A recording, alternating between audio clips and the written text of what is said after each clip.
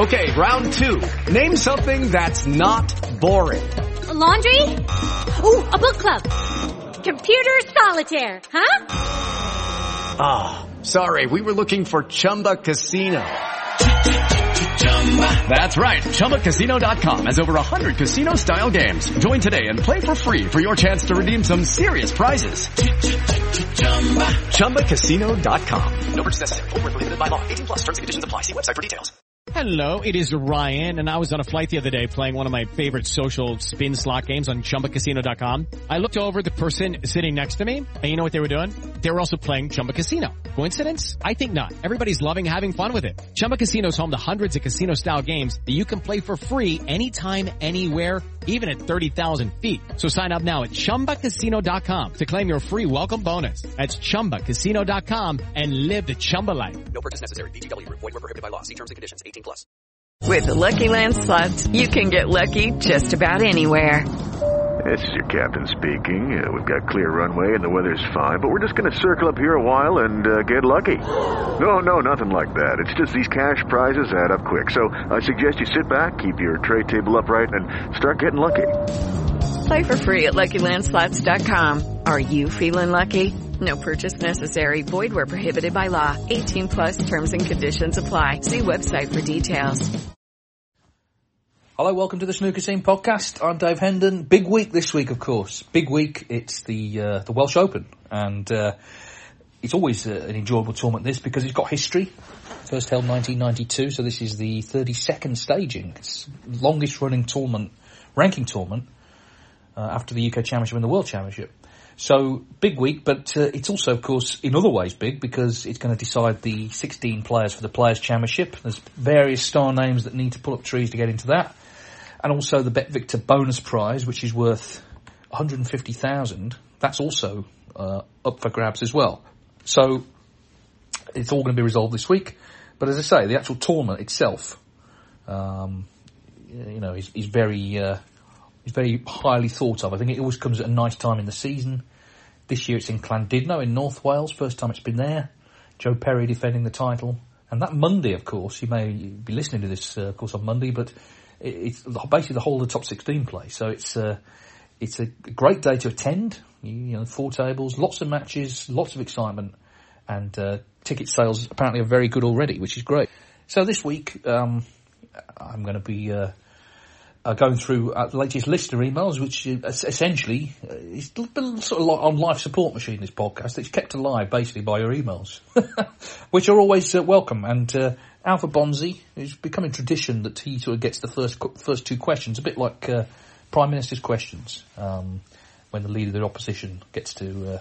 Anyway, Alpha says, I'll start... Now, this is the only person who's actually engaged with what I said last week, which tells me most people don't care about this. But anyway, he says, I'll start by answering your question from last week. Should holders of the Players' Series titles automatically get in next season's events? I'm going to say no, as there will be no incentive for the top players to enter events. Imagine Neil Robertson starting this season knowing he'd already qualified for the Players and Tour Championships as defending champion. We might not have seen him this season until the UK. And we wouldn't have such an interesting little subplot for the Welsh. Well, I agree with what you say, Alpha. I think that's the side I come down on. I think there is an argument the other side, but I think that's probably the side I come down on. He says, talking of the Welsh, two questions. Why the move to Llandudno when it's been held in South Wales since 1992? Well, Alpha, I mean, here's the thing, okay? Most questions that get sent into the podcast, 90% of them, the answer will be money, okay? Because World Snooker Tour ultimately is a business. They have to run it as a business responsibly. And they have to manage their finances and manage, the commercial realities of the sporting world. And so when people say, for example, why aren't there more tournaments? Well, because they cost a lot to put on, is the reason.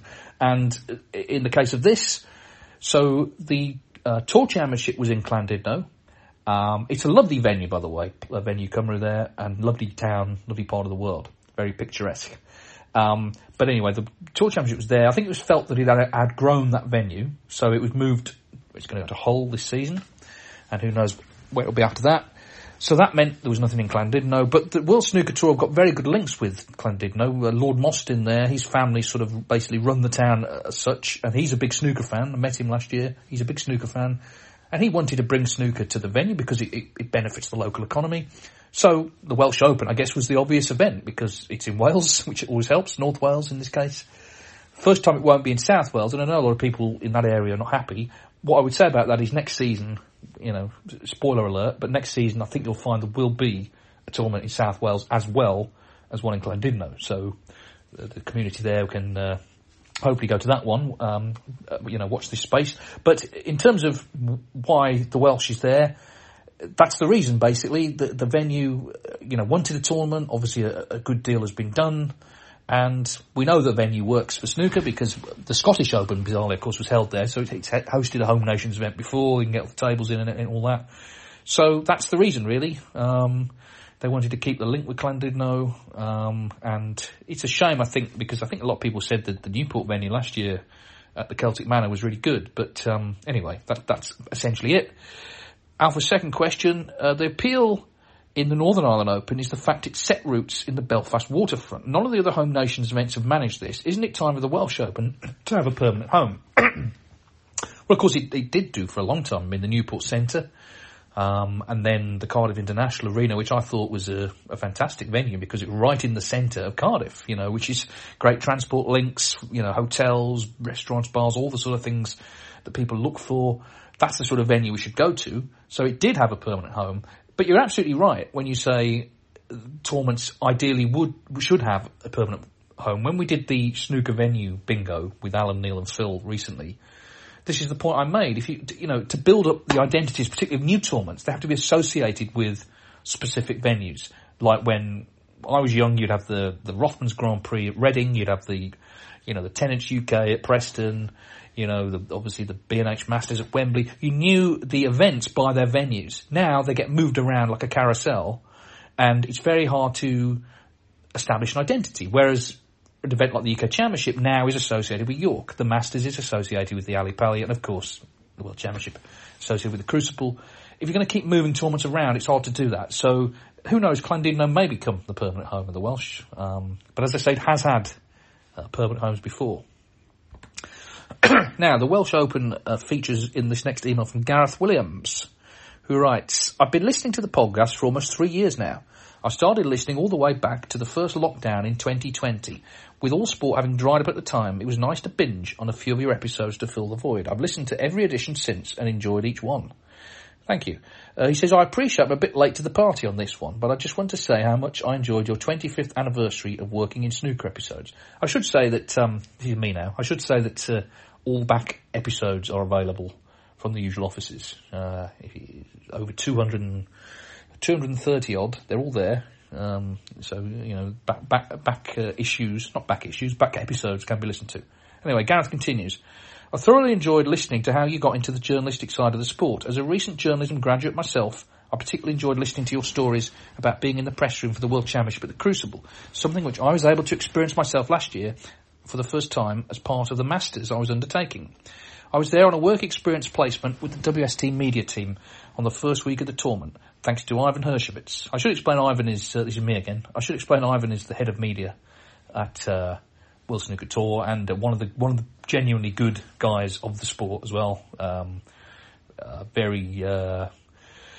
Very sort of straight-batted in everything he does, which is what you want when you're dealing with, sort of media issues. Anyway, Gareth continues, it was a fantastic experience, particular highlights being attended the media day and getting to chat to Barry Hawkins, Anthony McGill and Mark Williams, and of course just being in the press room itself, meeting the WST team and other journalists, attending and transcribing the post-match press conference for the WST website match reports, and getting to experience the behind-the-scenes elements not many people get to see. My ultimate dream in the future would be to work within the sport itself, or extensively covering it alongside other sports for a printed or online publication. I've followed the sport for many years as a fan too, regularly attending semi-final Saturday at the Masters with my dad most recently this year, and going to watch what became known as Moving Day, rounds 3 and 4 on a Thursday at the Welsh Open. I'm from South Wales, so a trip down to Cardiff became almost an annual tradition too. It's a shame to see it move up to North Wales from a southern point of view, but my diplomatic side is happy to see Llandudno once again host a big event after being stripped of the Tour Championship. Well, again, it wasn't so much stripped of it. It's just that it was felt that tournament had outgrown that venue. But as I say, next season, you may find that there is something in South Wales. Anyway, Gareth continues. This brings me nicely onto my main topic, which is indeed about the upcoming Welsh Open. Depending on when, if this email is read out. Oh, believe me, Gareth, you could have written anything, it'd be read out. Listen, I came close to reading out a spam email offering me $27 million if I just gave my bank details to a man in Africa. That's how light we are on emails. Anyway, he says that the Welsh Open may just be beginning or will have ended, but my thoughts will still be relevant. Well, it hasn't started as we read this out. As someone who's followed snooker well before the conception of what's now known as the Home Nation Series, I can't help but feel the introduction of that series slightly devalued the reputation the Welsh Open built up over the years. I'm not suggesting I don't enjoy the other Home Nations events. I very much look forward to all 4 of them each year. In particular, the Northern Ireland Open, which has become a big feature on the calendar in its own right, partly thanks to the special stories to come out of it and it finding a home at the waterfront in Belfast and staying there. It's built up a respected reputation now because of these things. As you've said in previous episodes, it's important a tournament establishes an identity, which this now has. When the Welsh Open was a standalone tournament many years ago, it was exactly the same as this, and I felt that lumping it in with the Scottish, English and Northern Ireland took some of that prestigious identity and reputation away. With the Welsh Open having moved around over the last couple of years, not counting the COVID year at the Celtic Manor, it seems the tournament could now struggle in finding its identity again. If the tournaments were to be ranked in terms of their feel, I think Northern Ireland would now come out on top, with the Welsh being second or third. As I mentioned, I still enjoy all 4 events and very much look forward to them each time they roll around. I'd love to hear your own thoughts on this too, with you having worked on covering the sport for so long.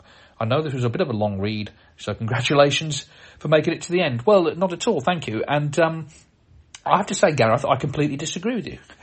And the reason is, actually, back in the day, the Welsh Open was the poor relation of all the ranking events. We didn't have many. When we had 6 or 7, the Welsh Open, despite its history, was probably at the bottom end because the prize money was quite low. It was not felt really to be a big event. I actually think the Home Nations series has reinvigorated it. It's now part of a series. It's part of a group of tournaments, but it still has its own identity because it's being played obviously in Wales, the only event at the moment in Wales, and I think it gave it a shot in the arm. The prize money went up. So I actually disagree with you. It's interesting how people have different perspectives. I don't see how the identity of it really has been affected by being part of the Home Nations. It is still the Welsh Open. It is still, I mean, it's on BBC Wales, for example, the only event that they sort of show bespoke. So yeah, that's it really. I tend not to agree. I think the Home Nations has actually given it a bit of a shot in the arm. They play for the Ray Reardon Trophy, which is something nice. And you know, it's still a really nice tournament, I think. Tom writes, one thing I've never heard discussed is the maths ability that all professional snooker players seem to have. I've never seen any of them use a pocket calculator. I have a university degree in sciences, and while I'm watching on the telly, I used to have a pocket calculator to figure out potential snooker scores, especially to determine if snookers will be required or not. Maybe all professional snooker players naturally have superior math skills, regardless of level of education, and those without such skills never make it to the professional level. Just a thought. Well, Tom, I think this is simpler than that. I just think they've been playing so long, it's just ingrained. It's like muscle memory. They look at the table, 3 reds left, 51 on. It's just something that you know because you've played so long. I do have to say, though, you're right. I think in matches, it is impressive how, under the pressure of playing a match, they can work out the maths of it. When you say, I've never seen any of them use a pocket calculator, Steve Davis did once. He was in the Irish Masters. I was playing Mike Hallett, I think, and he cleared up, not realising he needed a snooker, so he'd done the maths wrong. And Mike's waiting for him to obviously lay one. He didn't lay one. He cleared up, and he was still a point behind. So he went out, and he went to the press room. He got a pocket calculator, came back out with it, as if to say, how dumb am I? I'm going to need this now. And anyway, he won the match. Not that that's big news with Steve, because he won a lot of matches back then. But anyway, he wasn't using it, obviously. He was using it as a joke against himself. But yeah, I think it's kind of just instinctive now. They just can work it out. Sometimes, you know, there've been occasions where they haven't worked it out and they've ended up in a spot of bother. But anyway, well, let's stay on Steve Davis. It's seamless the way this works. Sam Hill says, I'm a long-time fan of the podcast, but first-time emailer. Keep up the great work. Thank you. By the way, as you say that, there'll be no edition next week. We're not here next week, just because there's a lot of things going on. But we'll be back in a fortnight with a bumper episode, whatever that means. just means it'll be the same stuff, but maybe a bit longer. Anyway, Sam says, I came across an Alex Higgins v Steve Davis match on YouTube this week from the Masters in 1985. A great match for a first round. This was pretty extraordinary, actually, this match. It went to a decider. It was absolutely packed, and there was basically a pitch invasion at the end, if you've seen it on YouTube. And Alex shouts, I'm going to replace the swear word, because not everyone likes swearing. I'm going to replace it with Merlot, okay, the wine. So I'm going to replace the swear word with Merlot. So Alex, at the end, he's being mobbed by people, and he shouts, we're Merlot back, okay? He doesn't use the word Merlot, but that's a flavour of I think he was fine for that, but anyway. Anyway, Sam says, it was a pleasure to see how good Steve Davis actually was at break building and long potting. Clearly he's so underrated in that regard, as everyone talks about his tactical genius only, it seems. I would encourage any young listeners to watch this. I know we don't really like to compare eras, but I strongly believe Steve would still be winning ranking events in this era. His fantastic cue ball control and temperament would stand the test of time. Very interestingly, the match with Alex was tied at 1-1, and Steve missed a pot on the last red that was a carbon copy thin cut, and in the same blind pocket to that famous Miss Black, which happened again just 3 months later against Dennis at the Crucible. It was virtually frame ball missed, and he went on to lose the frame. Always known for relentless practice, but missed a chance to learn from that miss, and history could have been very different in April that year, especially for Dennis, who is still dining out on the win. Well, thank you, Sam. One in the eye for Dennis there, but anyway, yes, well, Steve, yes, I mean, he was a special player. He professionalised snooker. He professionalised snooker on the table in terms of treating it as a profession, working hard and being ruthless in terms of improving technique and, just being that ultimate match player. And he helped improve the professionalism off the table because he was clean cut and he was an ideal talisman, and he brought in a lot of middle class fans and therefore sponsorship and money and TV interest. I mean, I've said before, regardless of the greatest debate, I think Ronnie O'Sullivan is the greatest snooker player ever. But I think probably the most important figure in the history of snooker is Steve Davis. I think I've said that before. I'm happy to say it again. I think he's the most important person in the sport's history. So for what it's worth, that's what I think. But yeah, that match that you mentioned is pretty heady stuff. We're Merlot back. Imagine if he had said we're Merlot back. People would be pondering that for years. Anyway, he used rather more upfront language. Fion Lynch, I would first like to thank you and everyone listening for helping me find how to watch the ITV events in Ireland. It was much appreciated. Well, we had this question about that, and it was answered. You can get it through Sky. You have to manually tune the Sky box or something. So I'm glad that hopefully you'll be able to get that sorted for next week for the Players' Championship, which is on ITV4. Fion says, I have 2 questions I'd like to ask you, both of which I saw being asked online, and no one could give a definitive answer. The first one is, why is the main camera angle so shallow for most events? For the BBC events, the top of the image is the top of the table, and the bottom of the image is the bottom of the table. On all of the rest, there are massive gaps between the top of the table and the top of the image, giving us a very shallow view of the table, and all in all, a much worse view. I think we have answered that before. I think it's down to the different agreements in terms of showing the sponsors' signage on the set. The BBC, not being a commercial channel, I think don't have to show that, and I think the commercial channels do have to show that. So they have a slightly different angle. I believe that's the right answer. If it's not, I'm sure someone will set me straight.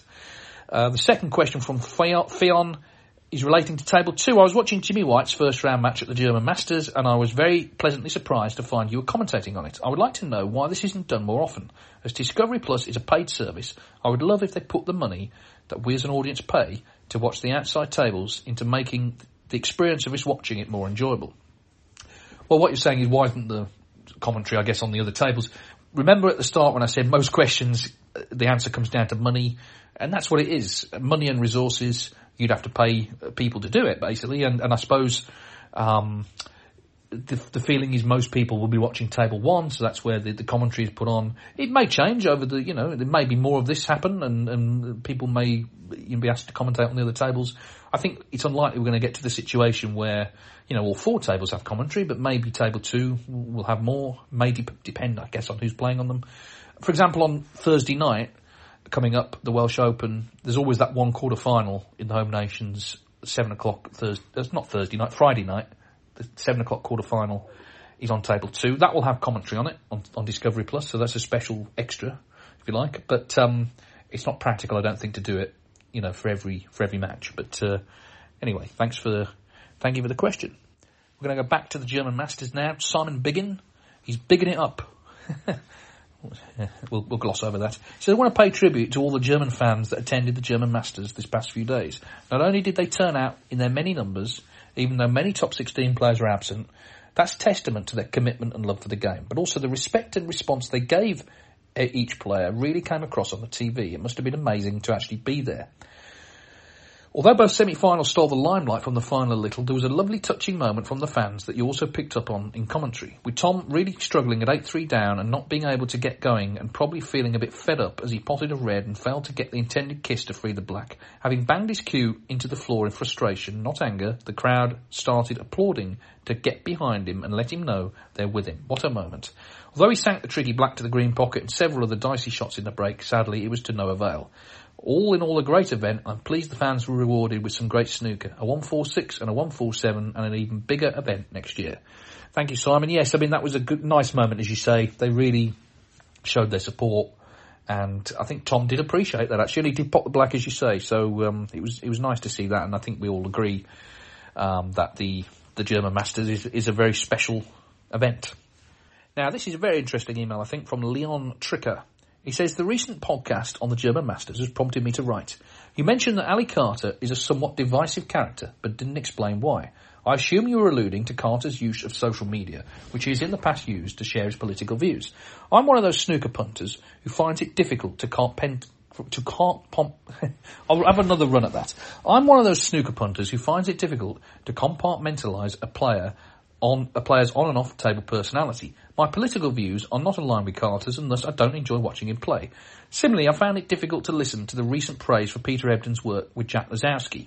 Indeed, my wife is getting rather irritated at me, cursing every time I hear Ebdon's name. Why do I do this? It's because Ebdon uses social media to indulge in promoting nonsense conspiracy theories. For example, he recently retweeted a post which suggests there's a link between childhood COVID vaccines and autism. As a father of an autistic child, I can assure you and other podcast listeners that misinformation of this type is extremely hurtful and unhelpful, and frankly my life would be much improved by never seeing or hearing about Ebdon ever again. I don't believe the snooker media, journalists and TV presenters generally challenge players and figures within our game on their off-table behaviour. There's sometimes discussion of incidents such as Sean Murphy's comments about amateur players, although that was perhaps an exception, because the story was so prominent in the national media it couldn't be ignored. But I can't recall much, if any, direct questioning of players. I'm not advocating for snooker coverage to turn into the soap opera that football has become, but I do think there's a role for the snooker media to hold people to account, especially when, in my view, someone like Ebdon verges on bringing snooker into disrepute. Even though he's not an active player, he's still strongly associated with the sport. They say you should never meet your heroes. For better or worse, social media makes it very easy to see who people really are behind their public persona. Well, thank you, Leon. I thought this was very interesting. And on Ali Carter, first of all, I wasn't actually referring to anything specific. I'm aware that he's a divisive character. I think a lot of it came down to that business with Ronnie O'Sullivan at the Crucible when there was the barging. Although actually, I mean, O'Sullivan barged into him, so I think Carter was not actually at fault there. But it may be that some people don't like his opinions, and that's fine, because everyone has different opinions. On the more, I mean, what you say about Peter Ebdon, you're absolutely right. He has peddled nonsense conspiracy theories.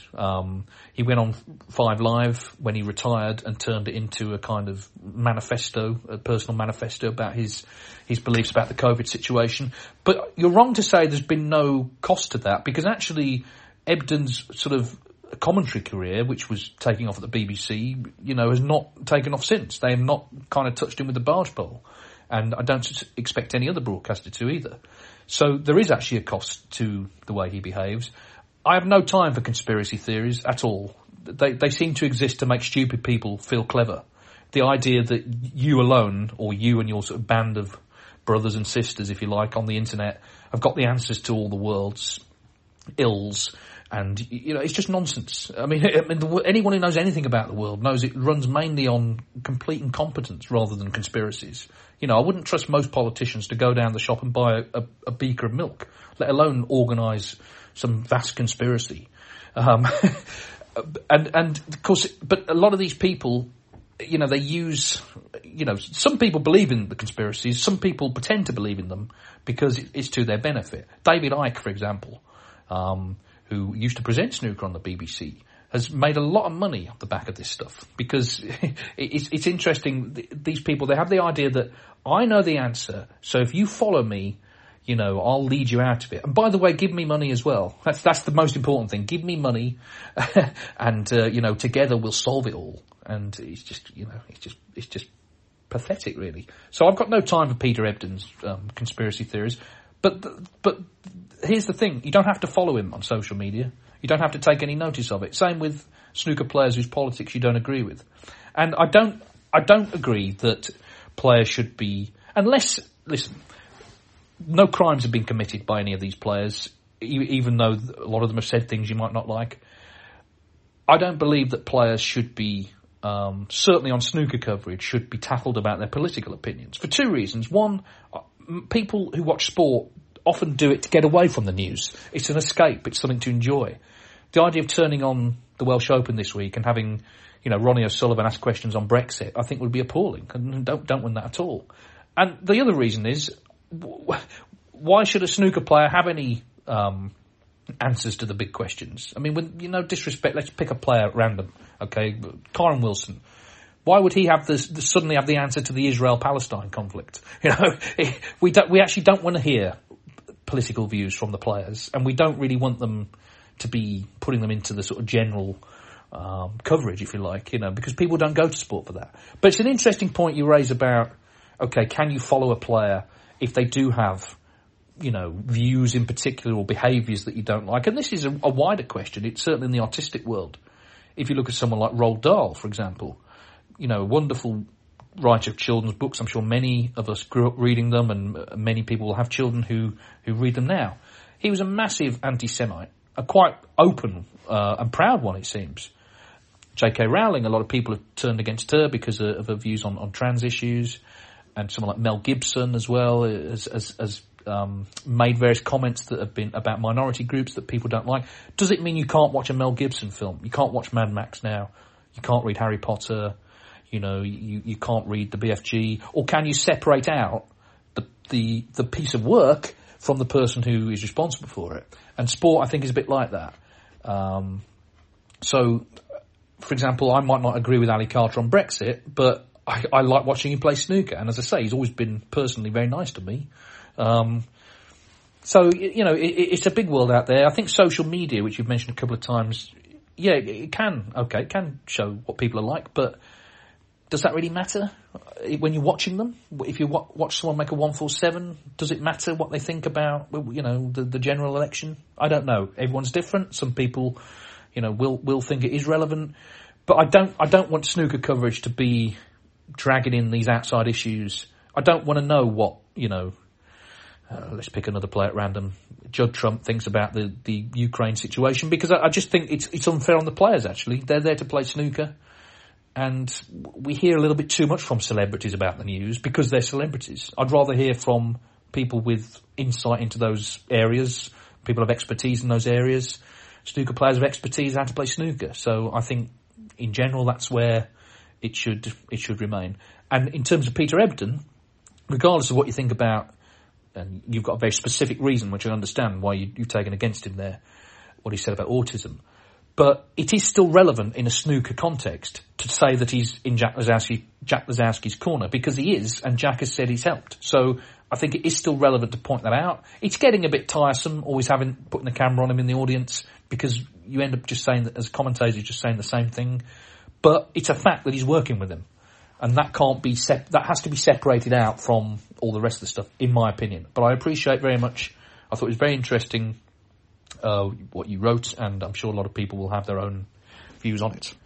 Now, Gordon writes, not a very long email from me this week, but I thought I'd share some info about verification on Twitter, since I didn't fully link the info on my last correspondence. Now, Gordon, yes, he wrote in to say there might be changes in Twitter, and I did, in my complete ignorance, I knew nothing about it, so I couldn't really say much. But anyway, Gordon says, today we heard that anyone who's verified on Twitter under the old system will likely be losing their verified check marks. So he sent a couple of links to this. He says the news in the first link means that the likes of Ronnie O'Sullivan, Neil Robertson, Sean Murphy, Judd Trump, Stephen Hendry, and a whole host of other individuals, journalists, commentators, presenters associated to the snooker world who have Twitter accounts will have to cough up £8 a month out of their own pockets just to have the check mark that may or may not prove they're the real person. Either they would have to do that or World Snooker Tour would have to pay $1,000 for their main @WeAreWST account to have the check mark, plus $50 for every snooker player they include as part of their business.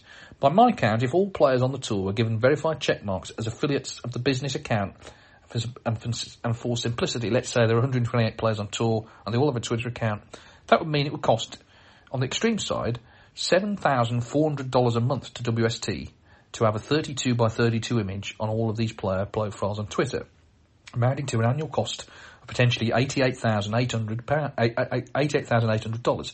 In my view, this amount of money is obscene to spend on paying off Elon Musk's interest payments for the massive loans and debt he acquired when buying the site, and WST would be better off funding using all this cash on more useful ventures that are most likely to benefit from. And he's put cough, the scoreboard, cough. Well, indeed. Yeah, I mean, well, we don't know. I've always found the business of having the blue tick. It's actually not a blue tick, is it? It's a white tick in a blue background. But anyway, I've always found that a rather absurd thing to see, really. I can understand why, obviously, Sullivan and Neil Robertson would have it, but, you get like, Bob who writes for the Mansfield Chad, verified, with his 300 followers. It just seems a little bit, I don't know, a bit showing off in a way. He says, I don't have one, obviously. That's probably why I'm saying it. But I wouldn't pay anybody anything to have a blue tick next to my name. It just seems absurd. So I don't know. I did say I would speak to the man at World Snooker about this, and I haven't yet, but I'll be seeing him in Wolverhampton, so I will ask him what he thinks about that and report back. Gordon continues, on to a more important topic than Elon Musk destroying Twitter. Do you know if fans will be allowed to watch the WST Classic in person and if there's a broadcaster planned? I would assume personally that fans would be allowed and that Eurosport would provide coverage, but it's only really a month before the tournament begins, and not knowing if fans can be there or not will make it hard for many to work out if they should be planning for time off or not. I would be curious to know what info you have to share on this. Well, I believe fans are being allowed in. I think initially they weren't going to be, but I was in Leicester last week where the event's been held, and I was told fans will be allowed. But obviously check first. Don't set off for Leicester on my word. Check with World Snooker Tour first. I'm sure there'll be info released shortly. I believe that the public will be allowed in, and I hope a lot of people go because that event needs an atmosphere. It's going to be a bit soulless if there's no one there. In terms of the broadcaster, as far as I'm aware, it won't be on Eurosport. It will be streamed, I would imagine, on Discovery Plus. I don't know if it'll be available anywhere else. Again, details to come. I hope that, this sounds like self-interest. It doesn't have to be done by me, but I hope there's commentary on it done by somebody. I think it would be completely soulless if that, it's a world ranking event after all.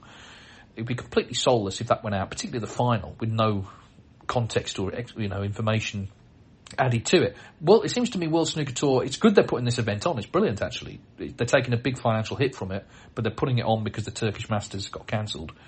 I think as a goodwill thing, they need to make as much of it as possible and actually try and get people back on their side by making it into something. It could be a really good tournament. The snooker will be good because it's always good. A side issue, actually, the terrible earthquake that has hit Turkey and Syria recently, you do wonder, actually, if the Turkish Masters, would actually have gone ahead anyway. We'll never know, but it could be that tournament. It may not have happened anyway, despite the reason. Obviously, it was financial reasons. It initially got cancelled. So that's what I know. By the way, I must say that I was at the Championship League last week, and this is not strictly. I know we're here to talk about the big issues of the day in the snooker world, but I have to mention the lemon drizzle cake at the Morningside Arena. I had a piece every day. I'm now the size of a cake as a result. But anyway, fantastic. They look after us so well there. The food, I know it's not the big issue, but the food is fantastic. It's very warm, sort of backstage there, and a lot of gossip gets thrown around as well. And 1 week, for subscribers who send me money, much like David Icke, I will record all conversations and put them out as a subscriber episode, and you can hear all the extraordinary conversations. A lot of talk about China last week, backstage. One player there who has knowledge of the situation in China was adamant that the COVID is one thing, but he said that the business with the match fixing potentially and potential bans has gone down really badly and is imperiling there ever being any more snooker in China. He said that they're moving towards 8-ball pool. There's big 8-ball pool events for a lot of money, and snooker might be on the back burner. But we then found out, and this was just his kind of reading of it. I don't think he actually had any real. No one had told him this. It was just his sort of perception. We then heard that there's going to be a new ranking event in China, the China Grand Prix. This was a single source in Chinese media. There was no other, I couldn't find any other reference to it. So again, I can't vouch for it. It's just a rumour. But if that's true, and there's a new ranking event, then that tells us that snooker is coming back. My view is, for what it's worth, I think actually tournaments will return. The Shanghai Masters is supposed to be on in September. I don't think they'll all come back in a rush. It might take 2 or 3 years to get back to having 5 ranking events there. There might be maybe 2 next season, then a couple more the next season. So it's taking time, but I do feel personally that snooker will return to China. The young guy Ma has just won the World Snooker Federation World Championship in Australia. Beat young Stan Moody in the final, so he's on the tour. So they've got a new face as well. I know nobody asked about any of this. I was talking about lemon drizzle cake, but anyway. Yes, a lot of good chat goes on backstage, and Matt Selt, by the way, must mention him because he now he's going to be in Group 7, having come in Group 1. So he is emulating Ali Carter, who in the very first year of the Championship League in 2008 played in every group except the winners group. So Matt actually could get into the winners group if he wins Group 7, and therefore set a record for playing in every group. Now I know a lot of people find this odd. Like Hotel California, you can check out any time you like, but you can never leave. I know people find the format odd, but it is what it is. He came in Group 1.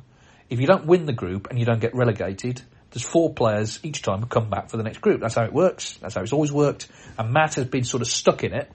Obviously, it's quite financially rewarding to him. And the other thing is, he could break the record for most centuries in a tournament. He's on 21 now for the Championship League, which is incredible, really. I think I'm right in saying that's more than he ever made in any season. And he made them just in the Championship League. If he makes another 3, which you're going to say seems likely now, he will break the record for most centuries in a professional tournament. Kyron Wilson made 23 in the Championship League. Neil Robertson had made 22 in the Championship League. Obviously, you get to play a lot of matches. But even so, despite that, it's very impressive, I think, to keep making these big breaks. So that'll be something. He's aware of it, Matt, and he's trying to do it. And why not? It's a great feather in his cap if he does. But anyway, that's the Championship League. Neil Robertson won Group 6, and John Higgins won Group 5. So it was big hitters, to say the least. And Judd Trump, Jack Nazowski, Kyron Wilson, Stuart Bingham are also in the winners' group. So it's already probably the best ever winners' group. Ronnie O'Sullivan is due in Group 7. So if he were to win that and get in the winners' group, then that's about as good as it gets. We will see. Now, last week I made a promise, and I'm going to keep that promise. Davey from Brussels wrote in with a long email about sort of frame match durations, and he'd done a statistical analysis. I said I was going to read it out, and this is what I'm going to do now. So it's quite long, and also, when we get into the nitty-gritty of it, he's appended graphs. Now, obviously, you can't see them, so it might be a bit hard to follow, but, well, do your best. We're all just, we're all just chatting snooker at the end of the day, aren't we? So he says, please find below my modest contribution to the feedback questions you're frequently sent in the framework of the Snooker Scene podcast. Shortly on me, I used to watch the World Championship every year in the 1990s on the BBC, but then somehow I lost track of snooker until rather recently. I have to say, just jumping in, this is a very common thing. A lot of people have definitely come back to snooker, which is obviously, a good thing. And I'm glad, David, that you're one of them. Now, where are we? Yes, he says, in 2019, I bought a subscription to Eurosport, originally to watch more tennis. And when exploring the Eurosport content, I found myself watching one of the semis of the Northern Ireland Open, Ronnie O'Sullivan versus Joe Perry, and explaining to my son the basic rules of the game. Long story short, 3 years and a few months later, I'm basically not watching tennis anymore. And the amount of snooker reaching my eyes and my son's is borderline unhealthy. Yeah, take that, Margaret Court. Contemporary reference there. He says, that's me adding that in, by the way. He doesn't say that. As a next step, I will experience live snooker for the first time early next year. I have tickets for both semis of the 2024 Masters. I must say that for people like me, living in continental Europe, Eurosport is the perfect way to go. All the more so that we do not have the red button, nor do we have access to ITV or the iPlayer. few months ago I discovered your great podcast, and I want to thank you for the high quality, enjoyable content, as well as your fascinating and insightful coverage of the game on Eurosport. Warm congratulations as well on your 25 years in the business. Well, thank you, Davey. That's all good stuff. Thank you. Now, he says, since 2019, I'm watching increasingly many snooker events, and this season I've been watching almost every event covered by Eurosport. In this respect, I would like to ask about the hierarchy of events in terms of prestige, which remains unclear to me. This probably reveals how little I know about the game. Obviously, Triple Crown... Here we go. Obviously, Triple Crown events are the most important ones, and among these, the most important one is the World Championship. I thought until recently that the UK Championship would come second, but I repeatedly heard during the Masters this year that the Masters would be considered more important than the UK Championship. To me, the hierarchy for other events is somewhat mysterious. Do the Home Nations events come right below Triple Crown events, or are invitation events like the World Grand Prix, Champion of Champions, or Players' Championship considered more important? Also, is there any reasonably clear hierarchy among Home Nations events? Probably not. And among invitational events? Probably so. The Championship League and Shootout seem to be at the bottom of the hierarchy, despite being respectable ranking events. Any help to understand better the big picture regarding this would be most appreciated. Thanks in advance. Well, okay, I think it depends on your opinion, it depends on who you are. I think there's one obvious way to, if you want to rank the tournaments, to do it, and that's by the prize money, by the first prize. So the Tour Championship is $150,000 to the winner. That will be right up there. And obviously the elite nature of it as well makes it prestigious.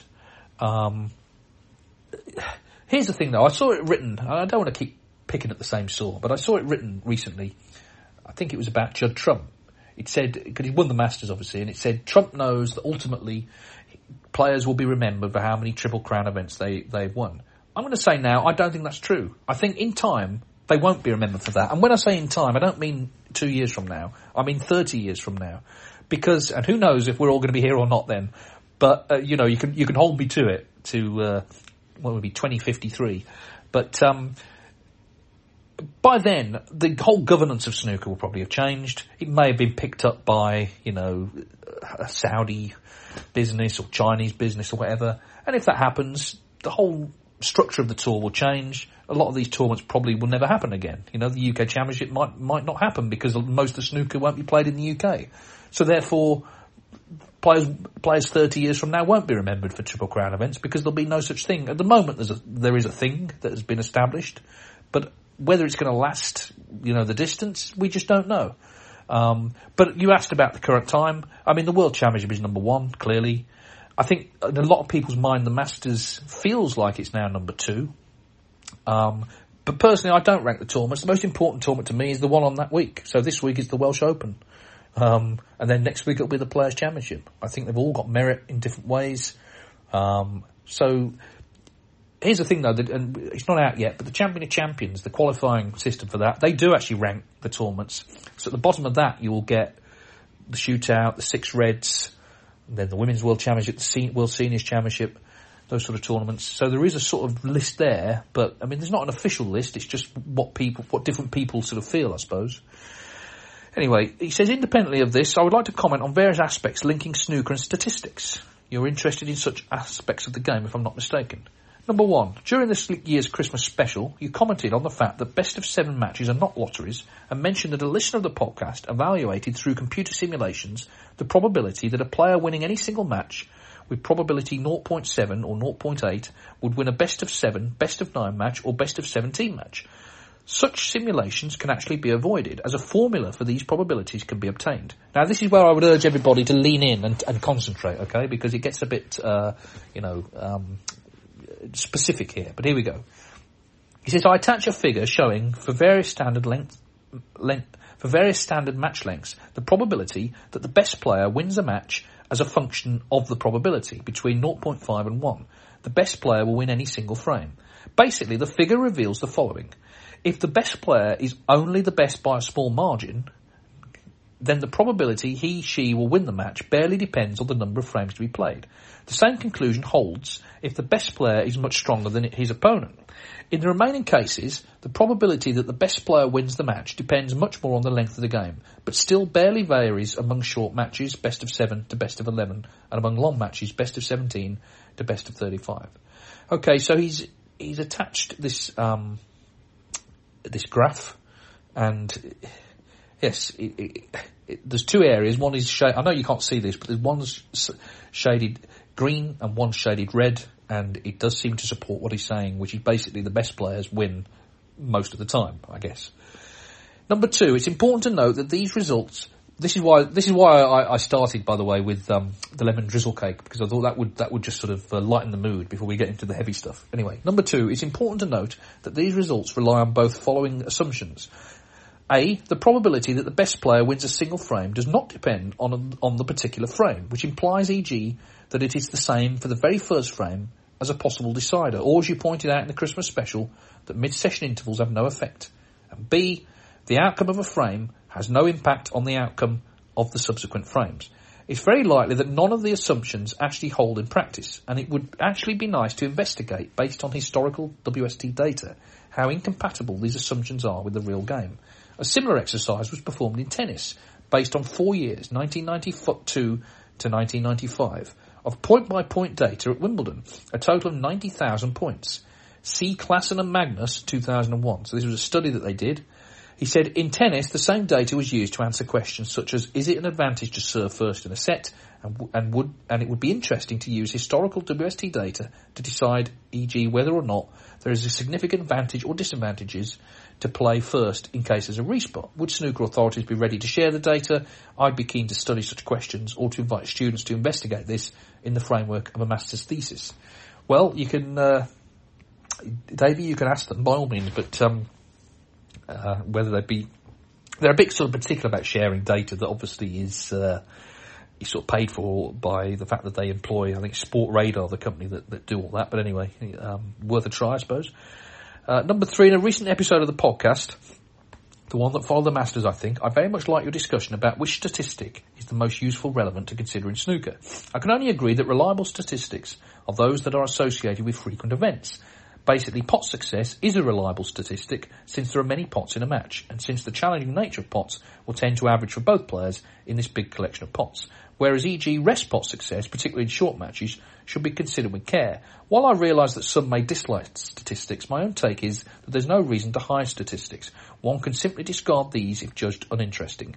Hopefully one can discriminate between reliable and less reliable statistics, and one can be aware that in all cases, statistics tell a part of the story only. I can also understand that some spectators do find statistics distracting at times. In this respect, probably additional, deeper statistical information should better come between frames rather than during frames.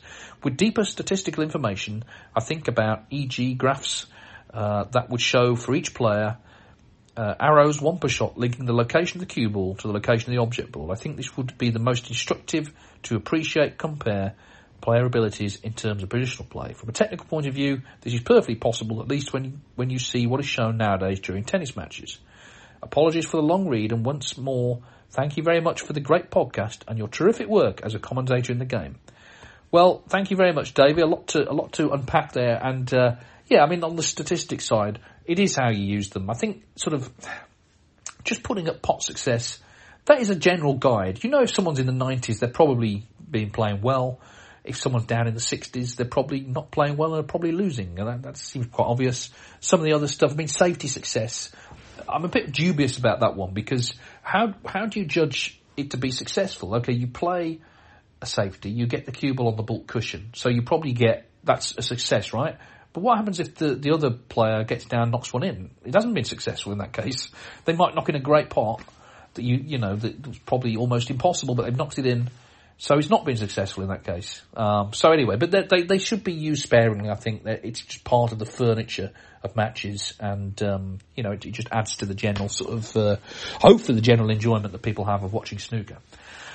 I think that's it then this week. Thank you for all the comments. As I say, we won't be here next week, but do keep sending your emails in, because they'll be ready for a fortnight's time. And as I say, we'll have a bumper edition. We'll find out how bumper it actually is when we get to it. But anyway, as I say, the Welsh Open stretches before us this week, and hopefully a good time will be had by all. In terms of next season, we're sort of waiting for details about how that's going to work. Obviously, China is one of the issues there. We know that, you know, some of the dates for the home nations, the Triple Crown events have got their dates established because tickets are going on sale already. The European Masters and the German Masters, we know, are returning. The Championship League ranking event, most importantly in the summer, is returning. Get the lemon drizzle cake out for the whole summer. We had duck, actually, one day. We had duck this week. It was fantastic. You know, you don't normally get that at snooker tournaments. Very nice. Not for the duck, obviously, but that's... anyway. So, yeah, hopefully there'll be, obviously, more tournaments announced. It'd be interesting to see... They normally sort of do it at the World Championship in a big sort of press conference, but it'd be interesting to see if they have managed to sort of rustle anything else up.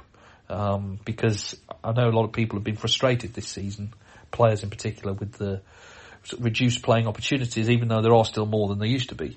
So anyway, that will all reveal itself in due course. I've just been reading Cliff Thorburns' book, actually, apropos nothing, Playing for Keeps, 1987. Interesting book. I mean, the stuff about his early life in Canada, very interesting. He came from, you know, quite an impoverished background. He had a certain sort of psychological issue to deal with because he was told that his mother had passed away, and I think he was in his 20s when he found out she was still alive. So obviously that's quite something to sort of deal with. It's clear that he was homesick when he moved to the UK, and he decided not to have a permanent home in Britain, but then he had to set one up because he'd become more successful. He'd been apart from his wife. It was all, you know, all that stuff is interesting.